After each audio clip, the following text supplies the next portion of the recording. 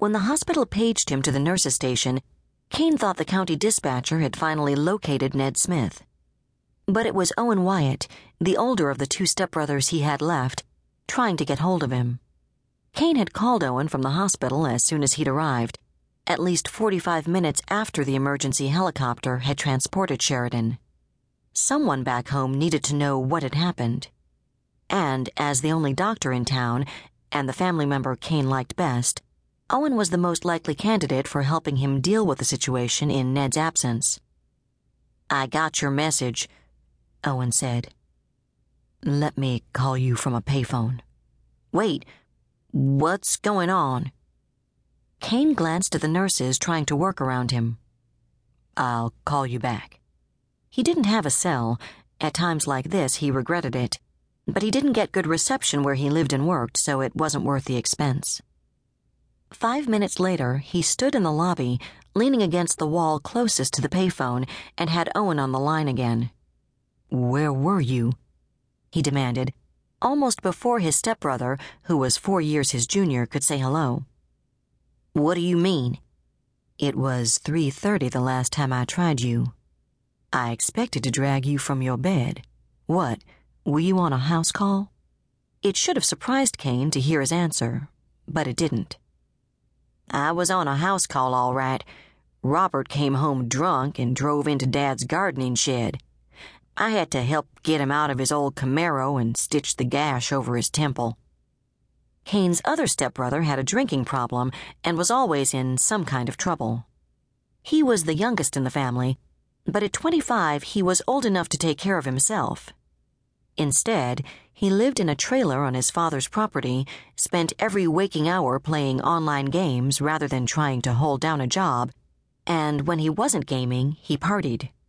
Kane had no sympathy for him.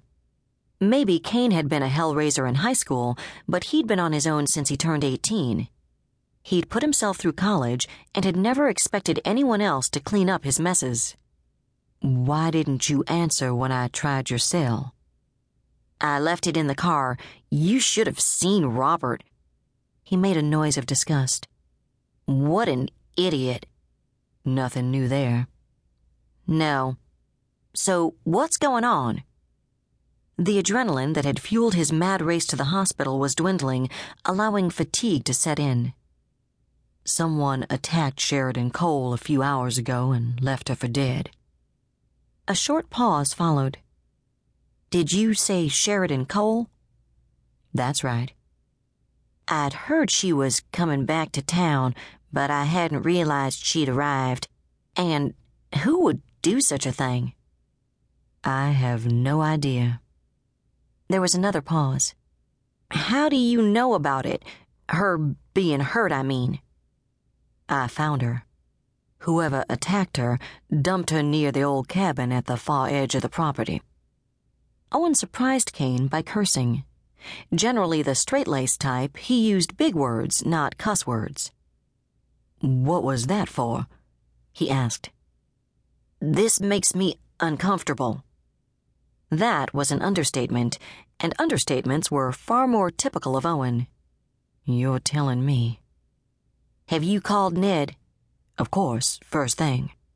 "Well, considering the way you two feel about each other, I had to ask." Kane had gone to school with Ned, but they'd never been friends. After Jason's murder, Kane had been so busy self-destructing he hadn't had time for friends. Real friends, anyway.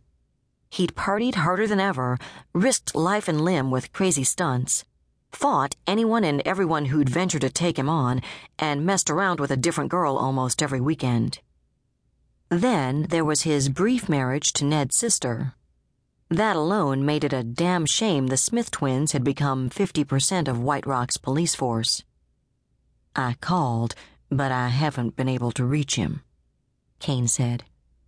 "Why not?" "How the hell should I know?" An old woman entered the lobby and slumped into one of the plastic chairs. Kane moved the handset closer to his mouth and lowered his voice. "If you want the official answer, he's temporarily unavailable." "He's probably with his new secretary." "Mona?" As far as Kane was concerned, A guy would have to be drunk and blind to get naked with Ned's secretary. She didn't even keep herself clean.